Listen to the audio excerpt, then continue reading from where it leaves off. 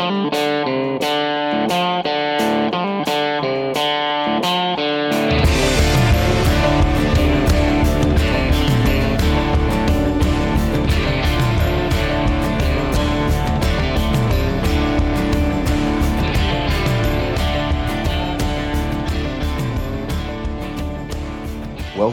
to the NAAFI Break podcast. I'm your host, Dominic O'Sullivan, and I'm delighted to welcome you to this special bonus edition on Today Remembrance Sunday. Today, we're going to meet Matt Simons, who, after seeing the news, as everybody did with the Afghanistan evacuation unfolding, took it upon himself to actually stand up and serve again, in the words of Johnny Ball, and to do something about it. He set up EMS for Afghans. And it's an initiative which has gained momentum, which has gained him national recognition and is doing some fantastic work. I hope when you listen to this episode, you'll recognise the qualities that our servicemen have and their relentless willingness to continue serving and to give back. Well, absolutely delighted to be joined on the NAAFI Break podcast today by Matt Simons, who is the founder of EMS for Afghans, and we'll talk about that a little bit more in a moment. But first of all, welcome to NAAFI Break, Matt. Hi, nice to meet you, Dom. So listen, we both know the NAAFI from our Air Force days. You were RAF as well. I think I was leaving as you were joining, so I don't want to give our ages away too much there. But tell me a little bit about the kind of service background that you've had and kind of what you've done in the Air Force. Yeah, so I joined in the back end of 98, left middle 2006, and after training, straight onto Chinooks at RAF Odium. Once you're on helicopters, you'll never get off. Yeah, you're sort of sucked into to the green RAF, as we'll call it. Spent all my time at RAF Odium. In a bay there and on 27 Squadron as well. Had tours to Afghanistan, Northern Ireland, as part of S4 in Split in Croatia. So obviously where they were operating out into Bosnia. Managed to get away without going on a boat. I know how I should say ship, being the Navy like ship. We don't want to upset some of the listeners here, so we'll make sure we get it right. Yeah, that's right. So I'll call it a ship. So I managed to get away with that one though. So listen, Air Force career-wise, obviously you spent about 7 years or so in the military. What was going through your mind while you were in terms of what the future looked like? Talk about the 22-year point of leaving, etc. But what was going on for you that you thought time to get out? Yeah, for me, I think, in hindsight, I should have put in for a transfer. I was getting frustrated, really, being on a Chinook squadron, following the Marines and Army everywhere, and then those chances going on the ship as well. I didn't really join the RAF to do that. I wanted to stay in hotels. We'll just get that dig in there for the other services. Yeah, that's it. In hindsight, I wish I put in for a transfer. It was just we were coming back from somewhere, and within weeks going somewhere else, and no sort of family life, no home life. It was just away all the time and not being able to plan anything. Sure. My reason for that. So listen, the decision to come out, did you kind of know what you wanted to do, or was it almost by what you've just said, getting away from helicopters but staying in aerospace? Was that actually what you wanted to do, or did you want a change in career? No, so it was always going to be, as soon as I come out, it was I was an airframe technician. Before I came out and knew I was coming out, I looked at sort of mostly predominantly in aerospace, hydraulics, pneumatics. One of my first jobs was on mining machinery, actually, as a hydraulic engineer. So it was like fitting hydraulic parts to mining machinery. That was just outside of Birmingham. I was with a girl at the time. We split up. Ended up back in Cornwall and had a few jobs in Cornwall and contracting roles for Airbus.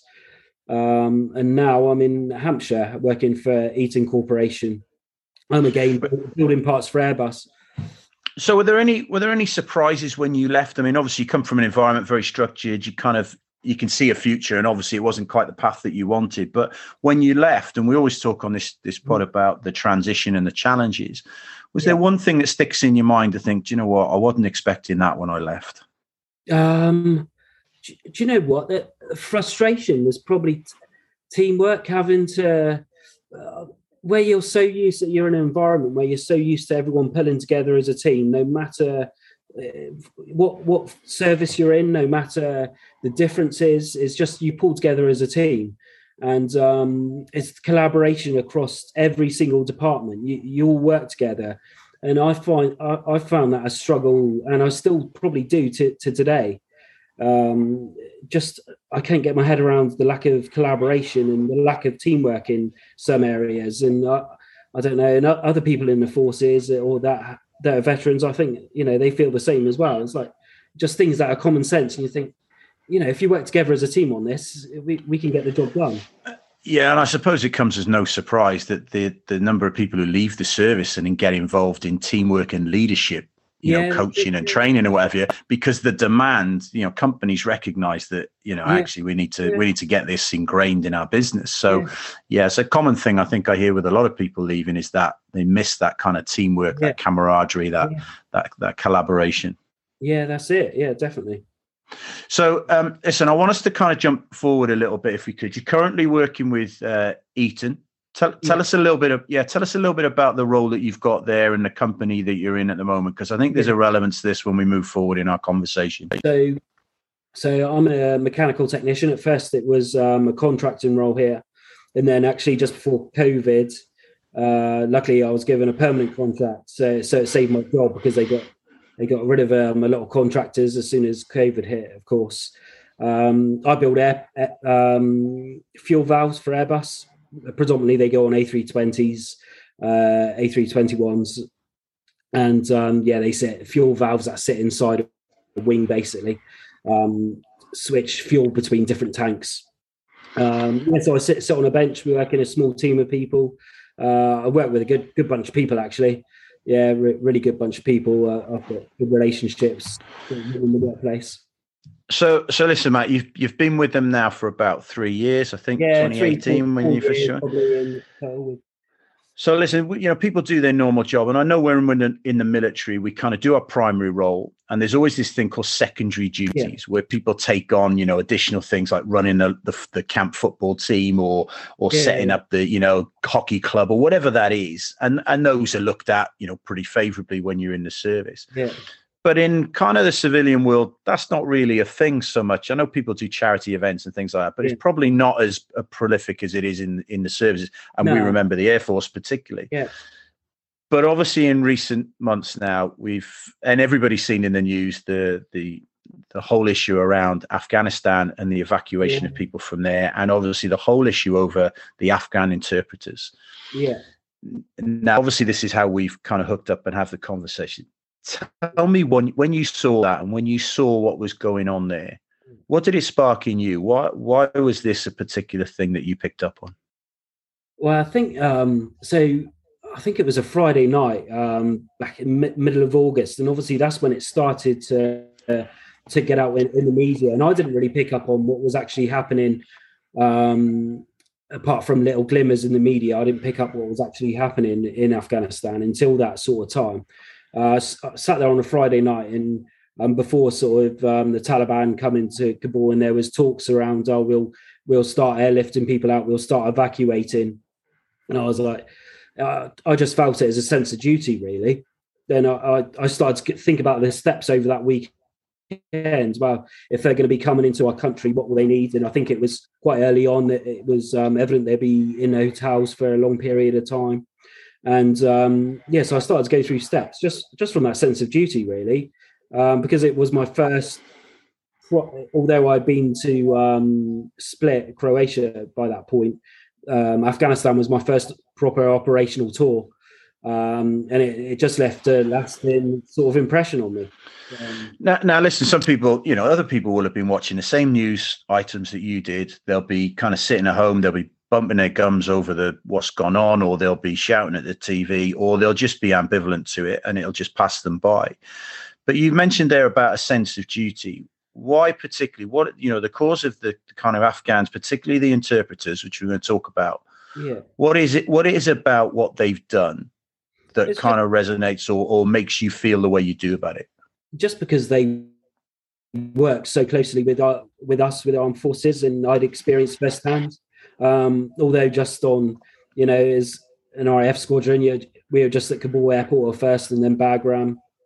But if they were working alongside us on the base, and so I think that's where the sense of duty sort of sprung from, and knowing, countless times throughout sort of our British forces being in Afghanistan, and especially with the interpreters, they would have saved British lives at times through being able to have that dialect with people. So yeah, that's where. So obviously you haven't just sat there, watched it, got emotional about it maybe, or put some money in a collecting tin here. You've gone way, way beyond that. Now tell us about EMS for Afghans. Tell us what you actually went and did about that. Yeah, so over that weekend, like I said, I went through steps of thinking what their needs. And the town I live in, Emsworth, in Hampshire, just outside of between Portsmouth and Chichester, they always sort of, it's quite a good community, and they get behind, when COVID happened, that, the whole community, rallied around each other, if anybody, and there was lots of volunteering organisations. So I knew that starting an organisation in Emsworth, if I could get my voice heard and get us out there, then I would get back in as well. Sort of went through a step-by-step plan of what we needed to do, set up a Twitter account, and I just started putting posts up. Made contact with the local on the Monday morning, went to the local church and asked if they could be a donation point, which they come back and said, "Oh, we'd love to be, love the idea. We'll totally support you with this." Started putting posts up, asking for people to come into the church, and donations, clothes and toys, basically anything. And I went to other charities to find out what sort of items they sort of were asking for, to get an idea. And from there it grew and grew and grew, and now we've got just under 1,000 followers on our Facebook page. And well, I think it's more than that, and you've probably you've underplayed that completely there, because when we talk about you talk about, okay, you've got a Facebook following, etc., but you've actually got into I think a really influential position with this, haven't you? Because I know you've been sought out. I don't know, a bit perplexed really by it as well, about how I've managed to garner this much traction, really. Well, listen, Sky News, I know I've had you on. I'm grateful for you coming on Naffy Break, because we might get you just before you become Hollywood. But I think the important thing you've said there is you've stepped forward and done something about this. And we had Johnny Ball on recently, who has the Stand Up and Serve Again campaign, and saying, look, do stuff in your local community. It's public service. And obviously, as servicemen, we get stuff done. And you've just explained there, what do we need? We need clothes. We need toys. These are the things. We start to build, the assets and stuff that we need to help this. But just tell us more. I mean, obviously, there's a bit of lobbying going on. You've got people's ears. Where is this actually gone? This is more than just putting up a sign and people donating toys. What are we doing now? Yeah, I mean, I was told from the start, actually charities come forward to me, official charities, and said, you'll find too many barriers. You're going to be frustrated. Other charities come forward and I won't name the charities, but somebody come forward and said, who are you? Why are you talking to these people? And I was like, hang on, surely it's a good thing what I'm doing. It was, just really defensive this person got. It sort of took me aback, really. But we've managed to get inside bridging hotels through making contacts. I've been to about 4 or 5 different bridging hotels now, and we've got Stephen Morgan MP, who's an MP for Portsmouth South, coming with us on Tuesday. I've been on BBC News. I've been The Independent. I've been in the Evening Standard, and it's just been crazy, really. And it's been so much traction, and I've been trying to think of many steps ahead about the resettlement process, really. And that seems to have garnered quite a bit of interest. And I've had council say, we haven't even thought about, these sort of areas yet. And then, we've come along and I'm already thinking about what we possibly might need down the road. So, Matt, listen, you've kind of got out there. You've now started to get people's ears. As you said, interestingly, one or two charities probably feel like it's a bit of competition, that it's a space maybe they should be doing stuff in. But just explain a little bit, in terms of, Afghan interpreters coming over here and those that have qualified have obviously been, evacuated and brought in here. What's that kind of whole process like for them, really? I suppose from what you've seen and kind of what you're involved in, what are these guys going through when they're arriving here, and some of the difficulties or challenges that they're trying to overcome? Yeah, so when they first come in, I mean, they're in quarantine at first. From my knowledge, I think when they're in quarantine, they literally have to stay in their rooms. Could only be sort of out for 20 minutes a day or something. I heard that sort of figure banded about. So they're in quarantine for the first people that were evacuated from quarantine for 18 days. And then now I believe that's 10 days. And then they're moved to a Bridging hotel where, I mean, as people have probably seen in the media, they could be in a Bridging hotel for what could be, because of the housing shortage, it could be months and months and months that they're in Bridging hotels. So obviously they're a little frustrated. And they just want answers, don't they? It's a massive thing for them. They do. And not getting into the political kind of arguments that obviously would fly around about, the why, what are we doing, etc. But from a purely humanitarian point of view, and you've been into the Bridging hotels, you've seen them, I don't think we can paint a really pretty picture here. This is, they've been yanked away from home. Yeah. They're not in, and they're not got the freedom to move around and go, wander around the high streets, etc. How are they feeling? The ones that you've spoken to, how are they feeling about, their future, their opportunities? Actually, where are they going to be moved to? You're in a Bridging hotel now, but where are they going to end up? What are you getting back from these guys? Yeah, I think it's frustration, just communication, really. And there's so many, one of the Bridging hotels that we visited have got over 1,000 people in. So obviously communication getting through to everyone is very difficult. And it's just frustration. And I know the people that have been moved aren't necessarily happy, because the places that they have been moved to, they can be isolated in these areas. It's wherever housing can be found. So I know there was going to be a family move close to sort of where I live, and that ended up not happening just because they would have been on a farm and they would have been so isolated.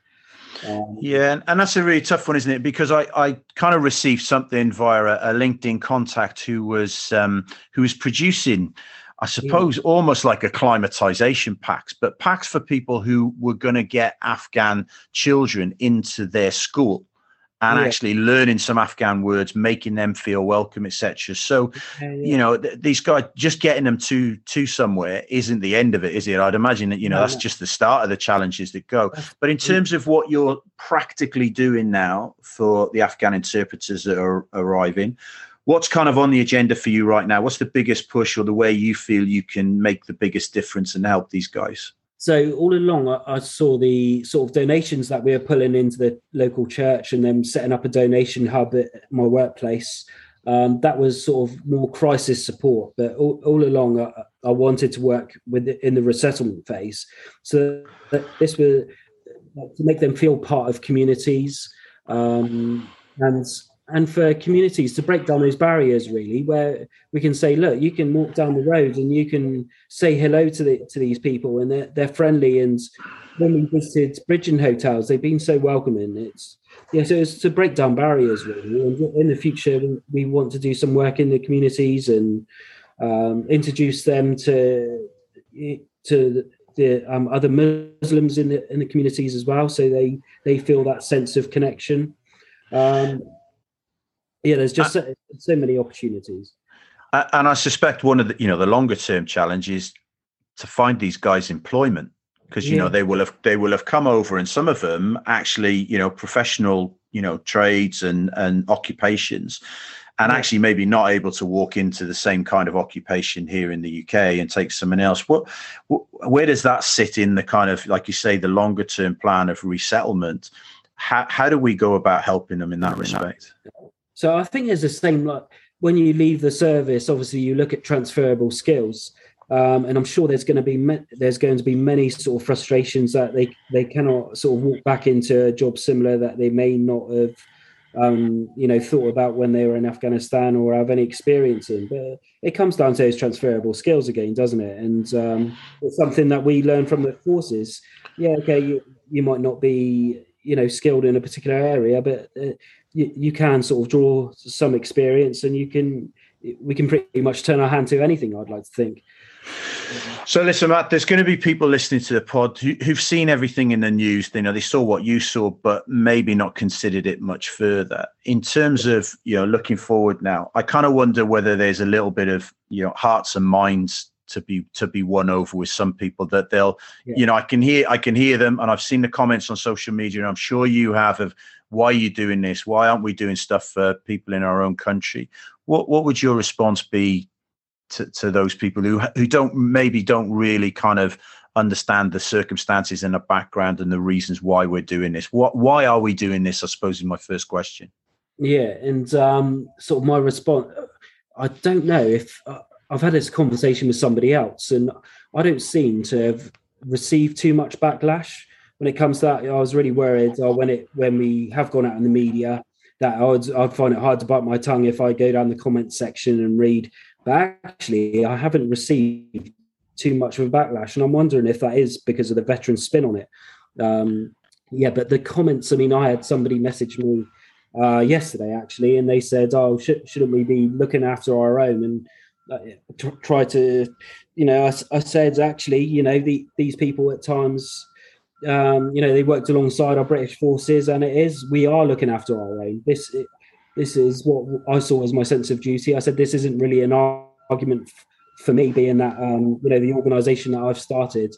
But again, I think it's just about being out there and showing these are human beings too. And I believe we've got a moral duty to support them. Now, I want to kind of give a bit of a shout out here to Eton, and I mentioned this earlier on, and was the reason why I asked where you're working now.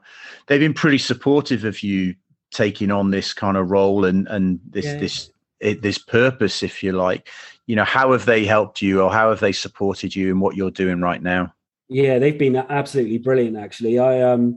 So I come in, like I said, it was on the Friday, and over the weekend, back 8 weeks ago, when I started to plan out what I wanted to do. And I come in and I said, first, I said to my management, I said, is there a chance I could have a donation point? And he was like, this is fantastic. And I went through like my ideas with resettlement and everything. He said, we can support you further in that. And I said, well, I know I can go further. How much do you want to support me? And they were like, well, how about we just give you a whole building? So they gave me, we got a canteen here that we stopped using because at one stage we had over 800 people on site. And so we got a main canteen here that wasn't being used. I've been set up in the main canteen, and I've pulled all the donations into here, sorted through them. I regularly have volunteers on site to sort out the bits that we take to the Bridgeton Hotel. We're having a massive sort out this weekend again, and they supported me with time off as well, and time off to do these sort of things. So yeah, I can't knock them. They've been brilliant, and we've got Social Responsibility Council, and the manager of that said this is the exact thing that Eton should be, supporting. One of our own employees going off starting an organisation, and it looks like we're going down the road of becoming an official charity. He's just this is brilliant. This is what we should be supporting. Well, that's fantastic to hear that the bosses have allowed you to kind of almost spread your wings with this and take this challenge on. But Matt, I kind of get the sense from talking to you and the kind of the way that you talk about this, that this isn't towards the end of this at the moment. This sounds like actually we've got quite a way to go. Yeah, it's good, quite a way to go. So what's on the horizon? Where are you really pushing this to be now? Yeah, so it's to make as many connections, I found from the very start, and it's always been evident to me from, from probably leaving the RAF, really. You need to make good connections, and you need to have conversations with people. You have to make sure you're having conversations with the right people. So it's to carry on making those connections, that will allow us to do our work. And like I said, we've got a mentor on board who's guiding us through the process of becoming a charity. So yeah, we'll be an official charity in the months to come. We'll be doing work with local councils and who knows, with government as well, maybe. And we'll be supporting sort of Afghans in resettling, and not only Afghans, but we would like to do some more work in the community. There's just so many opportunities in places where, I wouldn't call them gaps, but just opportunities.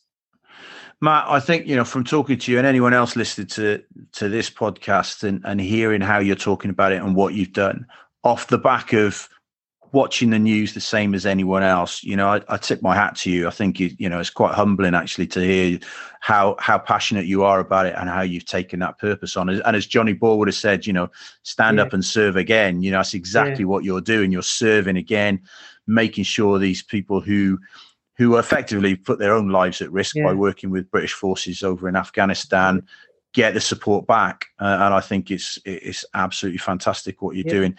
Matt, listen, for your own journey, for your own transition away from helicopters to what you're doing now, I'd imagine you didn't expect it to end up with what you're doing right now. But if, with what you're doing, I wish you the best of luck. That's all I can say. I'm pretty sure you'll drive this forward. So thanks for giving up the time and coming on a podcast. No problem. Thank you for having me, Dominic. It's a pleasure.